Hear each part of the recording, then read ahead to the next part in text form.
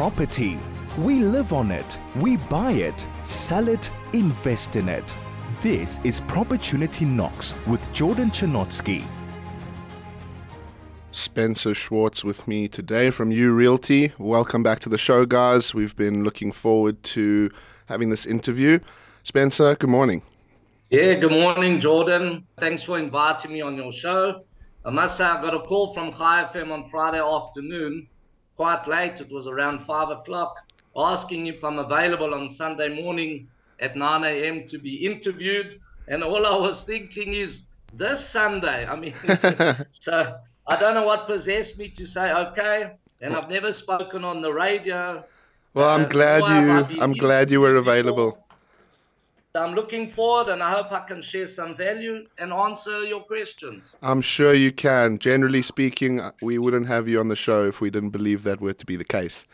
So, okay. Spence, before we jump into the formalities of our discussion, just give our listeners a little bit of an idea of what you do on a day-to-day for You Realty. Okay, so I'm involved in sales predominantly, and I do rentals as well. You know, some landlords eventually become sellers, so it's good to have the connection. And I've been in the industry now approaching 9 years. That's very long. Almost, I can tell you from my personal experience of about 5-6 years, that 9 years in real estate years probably equates to about 50 years. So I'm very excited to be speaking with someone with such experience. So let's jump straight into things. Just so that we have some form of focus, we will, as discussed, be focusing more so on the mortgage side of things, home loans, etc., etc. And obviously, to all our listeners, hope you are peeled in, because these are obviously, topics that are relevant to really anyone looking to purchase a house or, looking to get their hands dirty in terms of property and whatnot. Without further ado, I suppose, let's start with mortgages in general. What is the, basic approach to begin? Well, what's the starting point for applying for a bond? What would one need in terms of the first steps? So I would suggest that the first step is actually to find out what you can afford.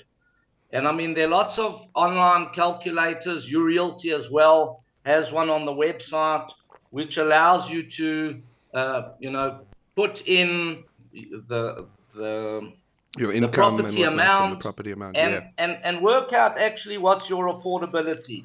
Then once you get a pre-approval from a bond originator that take your application to all the banks, then you actually should start looking for a property. When you find the right property, you put in the offer to purchase, and then the actual approval, to get your bond grant is a lot simpler by choosing that particular journey. Of course. Even in my experience, I always suggest to clients looking for a home that they should get a pre-approval before, submitting any offers, just to, really avoid any potential setbacks, disappointments, almost time-wasting situations. I think it's definitely advantageous to know exactly what you can afford before trying to purchase it. I suppose it's almost like going into a store and trying to buy a new TV, but you don't know what's on your card.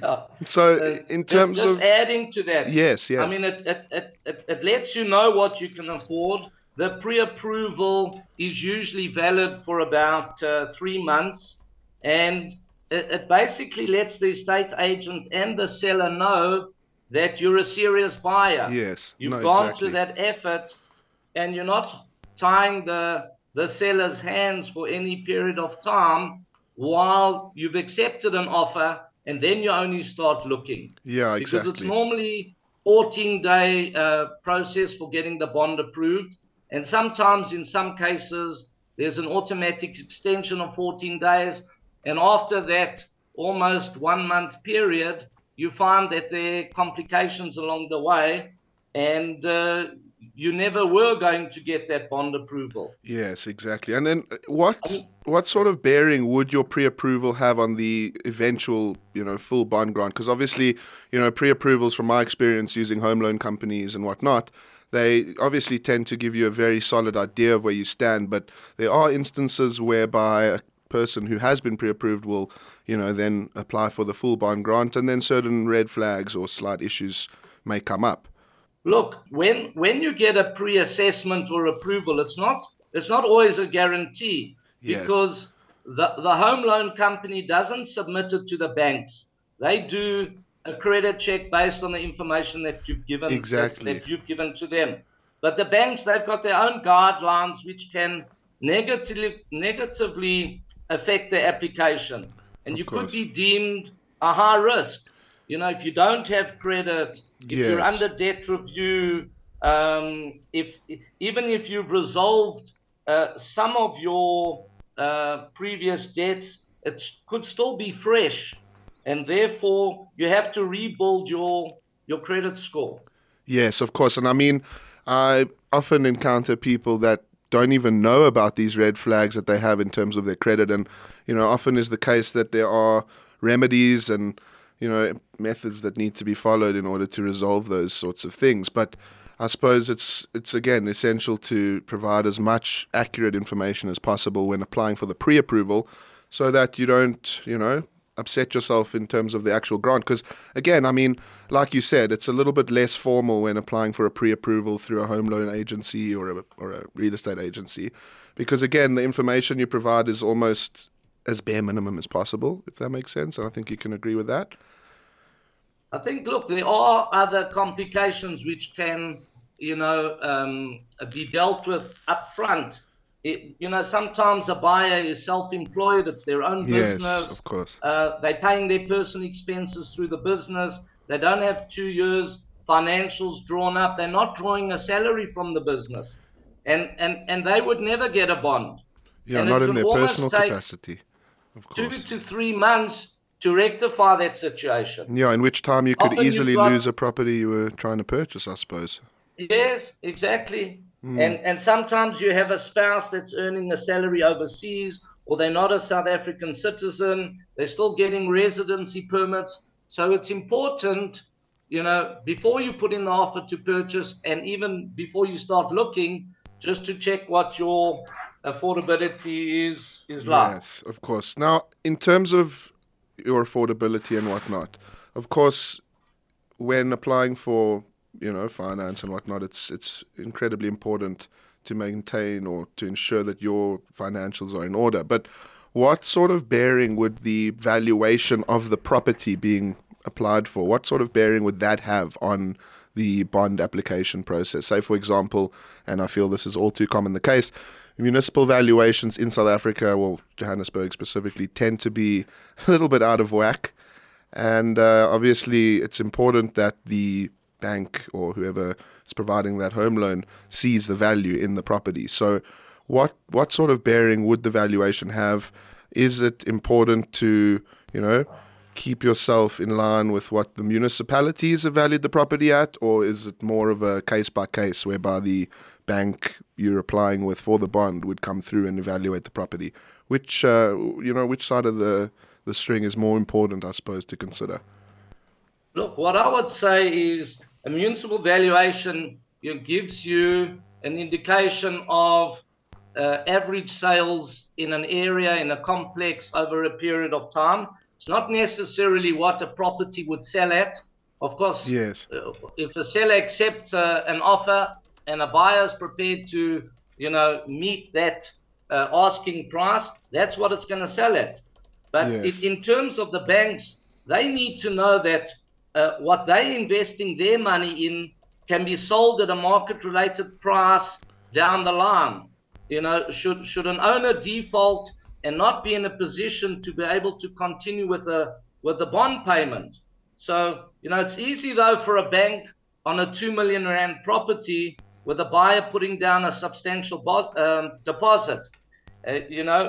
Banks should get their money back when the property is sold. So, just in terms of municipal valuation, often they much higher than what the property is worth. Yes. And once a year, owners can put in an objection. Sometimes they're viewed favorably, and other times there's no response even. Yeah, I think more often than not, unfortunately. And I suppose, look, it's a topic for another day, but these incorrect valuations obviously lead to increased rates and increased expenses in terms of maintaining the property. But again, that's for another day. So I suppose valuations, pre-approvals, all of these, sort of preclusions or things leading up to the sale are almost as important as anything, if not more. But, I suppose being in South Africa, another factor to consider is the, intense variability in the market regarding interest rates and just the general property market as a whole. I mean, it seems as though it changes by the day in terms of what properties are worth and, what the interest rate is. I believe it just went up last week, and I'm sure you know that already, and it's supposed to be going up again in January. So I think there's a lot of difficult times along the way for some people, but give us a little bit of insight into how that has played a role in purchasing a home for the people you've dealt with. I mean, I had a case a few weeks ago where a client applied for a property, all was in line, everything was great. There was a little bit of logistics to sort out in terms of the actual agreement. And in lieu of having the offer fully signed by all parties, the interest rate went up by, I think it was nearly 1%. So that was a prime case of her being victim to this market, I suppose. Yeah, so look, aside from your own or the buyer's financial situation, a significant factor affecting interest rates will be the repo rate. And that's determined by the South African Reserve Bank. So the repo rate refers to the rate at which the Reserve Bank will lend money to commercial banks. And the repo rate in turn determines the prime lending rate. And as you've mentioned, it keeps going up. At the moment, we're sitting at 10.5%. Not long ago, if I say not long ago, July 2020, it was at 7%. Yeah, post-COVID. Yes, it was at 7%. In November 2018, it was 10.25, and then it slowly dropped because of giving buyers more financial affordability. Look, the highest it's ever been, I mean, I'm sure some of your listeners will remember, back in August 1998, it was 25.5%. When properties were a couple $100,000. Now, I mean, the record low was 5.5%, and that was in 1962. Yes, wow, that's quite a while back. I don't even think I was a thought yet. I think my dad wasn't even a thought yet. Yeah, I wasn't born either, to give that away. Yeah, well, you're only 21, so. Yeah. So look, other factors that affect the interest rate that a bank is likely to give you is your actual credit score, your credit record, and this can be affected by, your level of debt, how timeously you pay your bills, and an excellent credit score would give you a lower interest rate. Yes. Also, the size of the deposit that you're paying would give you a lower interest rate. And we spoke about bond originators. That's a good way to get a better rate, because one application takes it to all the banks.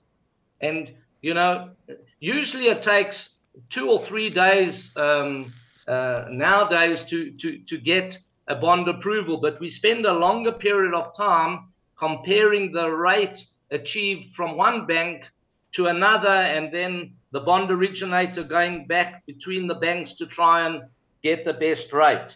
So that's also a benefit to going pre-approval and putting in one application and not specifically going to your bank direct. Yeah, you'd be surprised.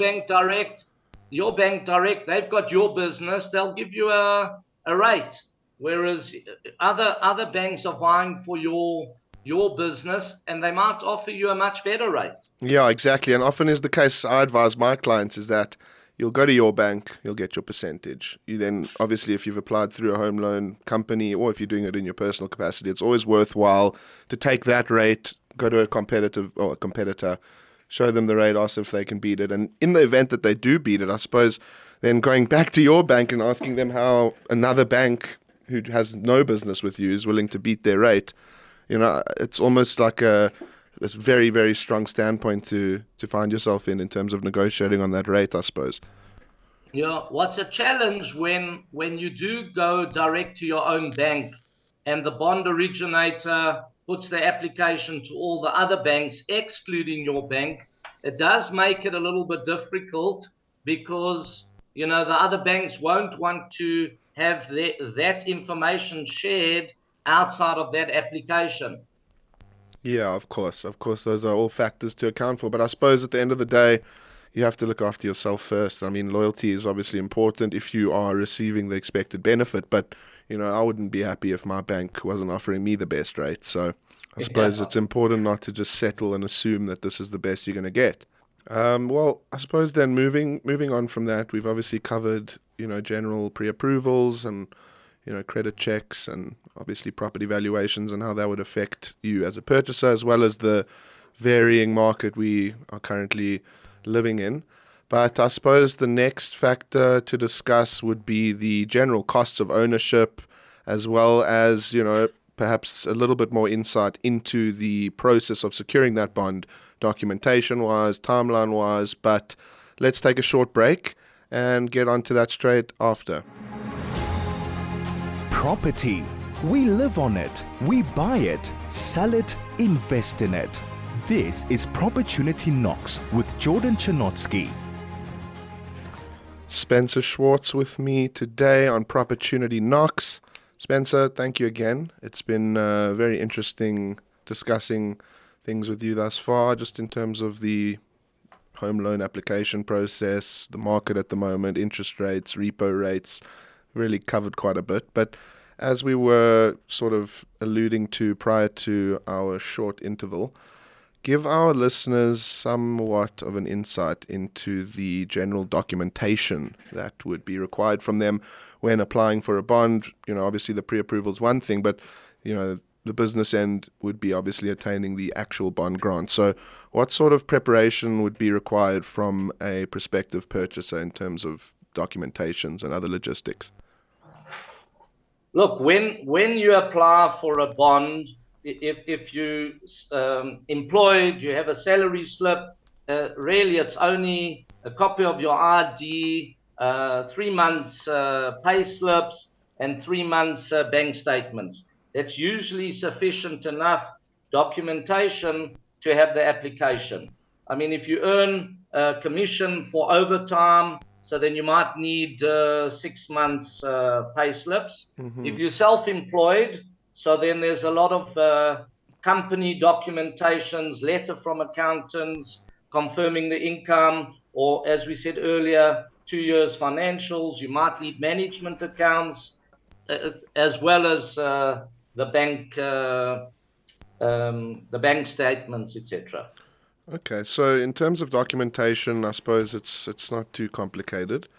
Now, obviously, it's one thing prepping and collecting the required documentation, but for our viewers, give us some insight, or our listeners rather. Thank goodness we don't have viewers, or I would be out of a job. But give us, a little bit of insight into how one could sort of repair their credit status in the event that the bank statements weren't in line, or you perhaps had started a new company or a new job or something of the likes. So look, that's really the job of the bond originator, to try and find out how they can resolve the issue.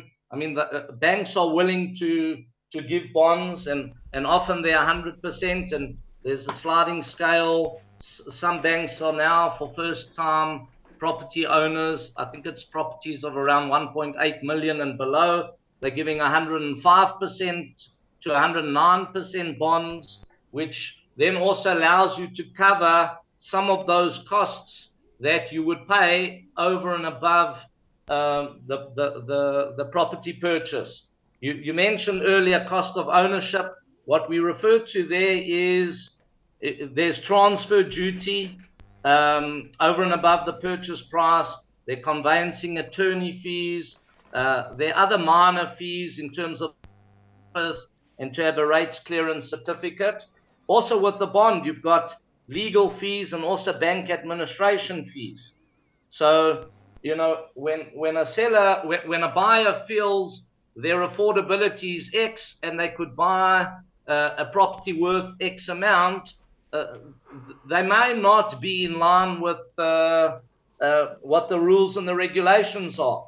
Banks will work on 30% of your gross income to allow you as a bond repayment. And like I mentioned earlier, there are calculators online which allows you what's the bond repayment amount, what would your gross salary need to be.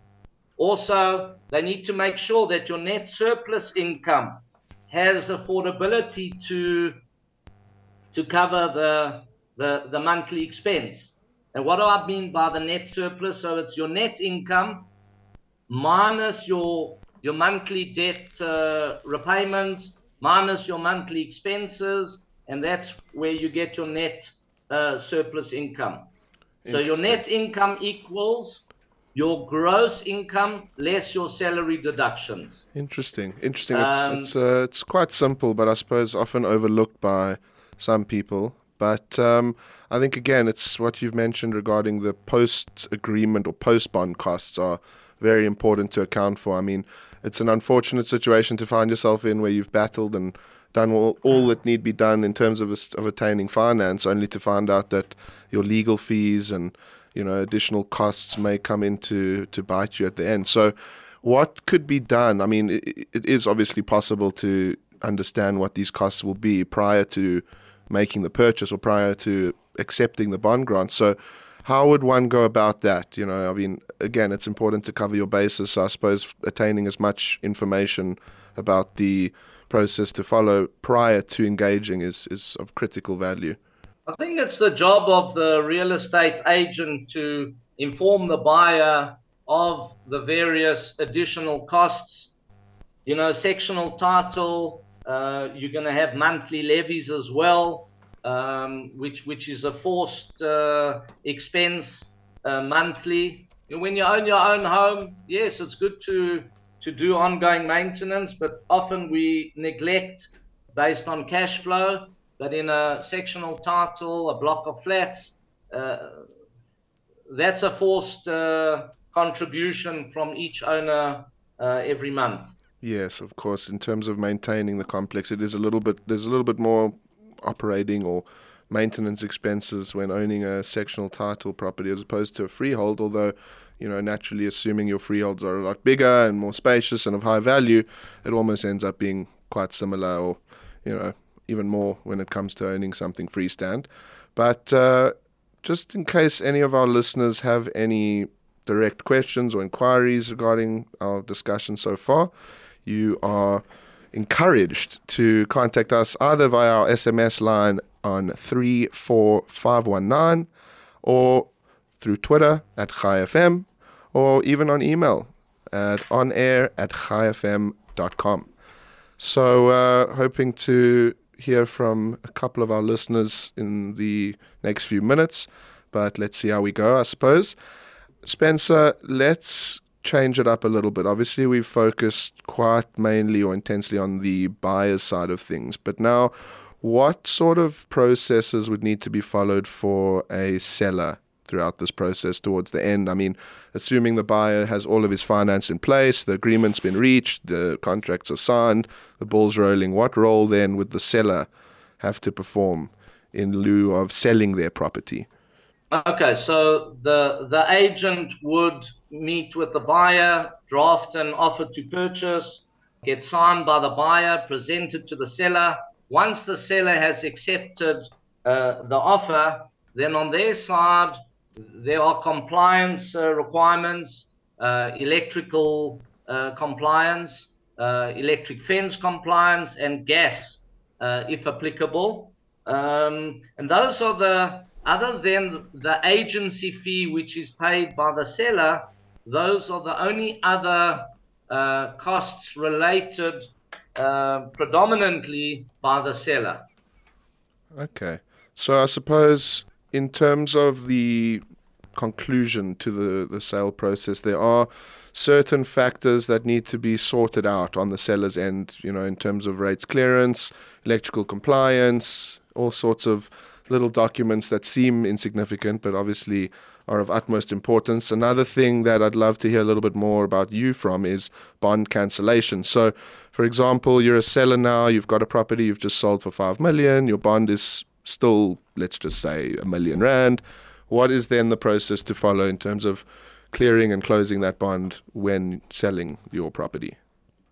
Okay, thanks for reminding me on that, because that's fairly critical at the outset, especially when you're selling a property that the owner is well on in years. They may have taken out a bond many years ago through, it could have been Perm, Trust Bank, Allied, etc., which were taken over by Nedbank or ABSA, and they may not have microfished that actual title deed,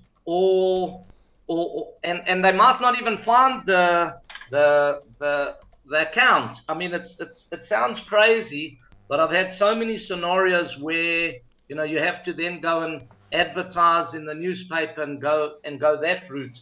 So often at the outset, one could say to the seller, do you know where your title deed is? Which bank was the bond? Because you're going to need to cancel that bond in order for the registration to go through. Yes, 100%. So then, now let me ask you, if your intention as the seller was to clear your remaining bond post-transfer or post-sale, you're relying on the actual sale of the property to then clear the balance of the bond, what would be the way to go about that? Is that an option, or is it a case whereby the seller would have to clear it before? It needs to be cancelled prior to registration taking place. Yes. If there is a bond that needs to be settled, the conveyancing attorney would then undertake to furnish the bank with the balance of the funds that came in prior to the registration taking place. So in essence, you could almost give your bond providing bank almost a guarantee that the balance will be settled based on the fact that you're selling. Exactly. Okay, interesting. Obviously, guarantees are almost harder to come by than bonds at times, but I mean, I suppose they do come into play quite often. So perhaps you could just give us some brief insight into what a guarantee would be, I suppose, if you're not going to be using finance. I'm not following exactly what you're saying, but a guarantee would either be funds coming from a bank that is holding the funds that needs to be released in 32 days or 60 days. The bank would undertake those funds to be transferred to the conveyancing attorney's trust account within the period of time stipulated or when called for. Yes, of course. Okay, well, it's very interesting. I suppose the different situations a prospective purchaser could find themselves in.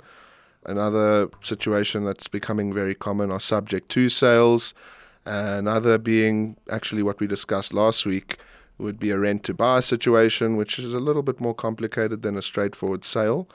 But I suppose all come into play at one point or another for, the various types of buyers in the current market.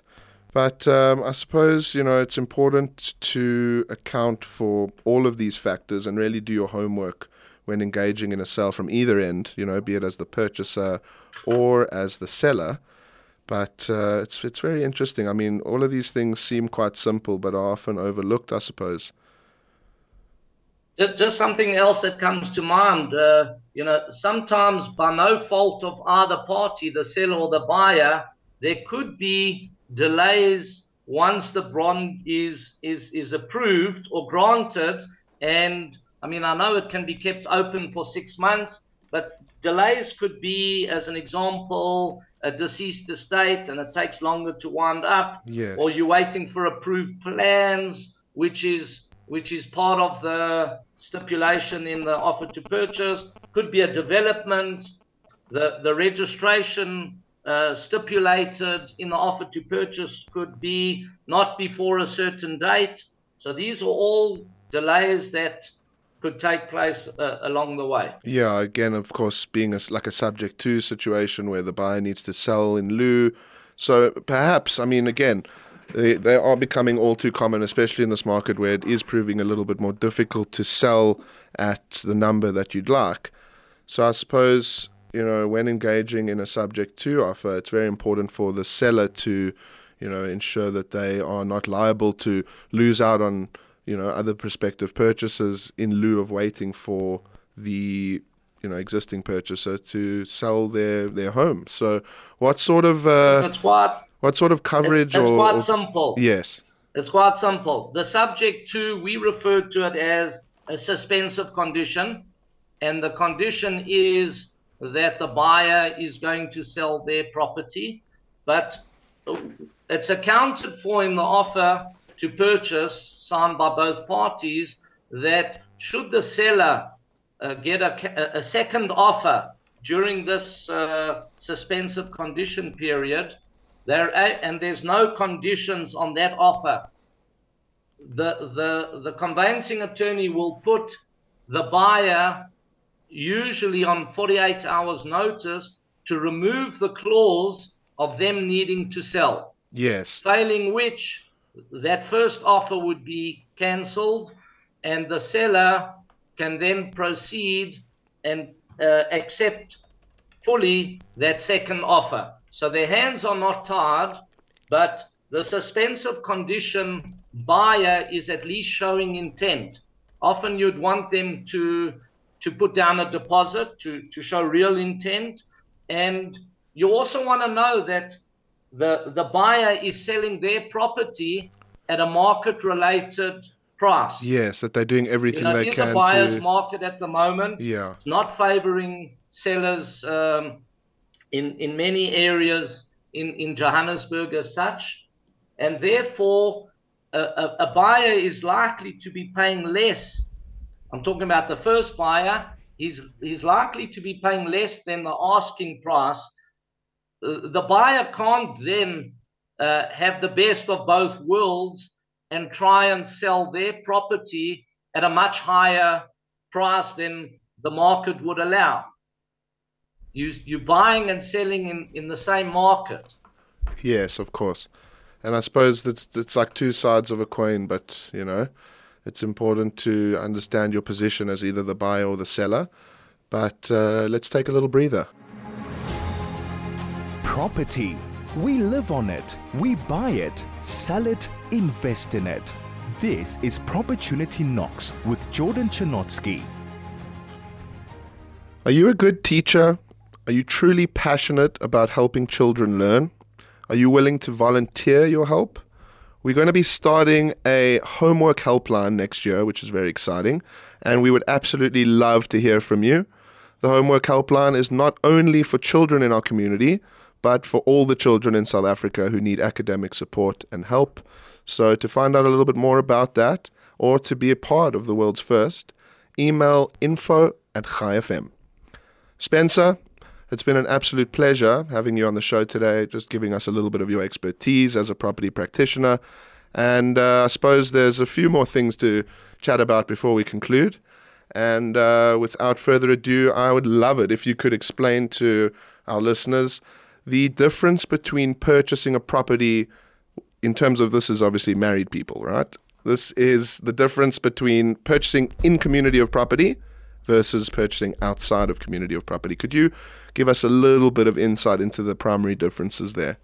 Look, a lot of buyers don't realize that the bondholder and the purchaser on the offer to purchase needs to be the same name.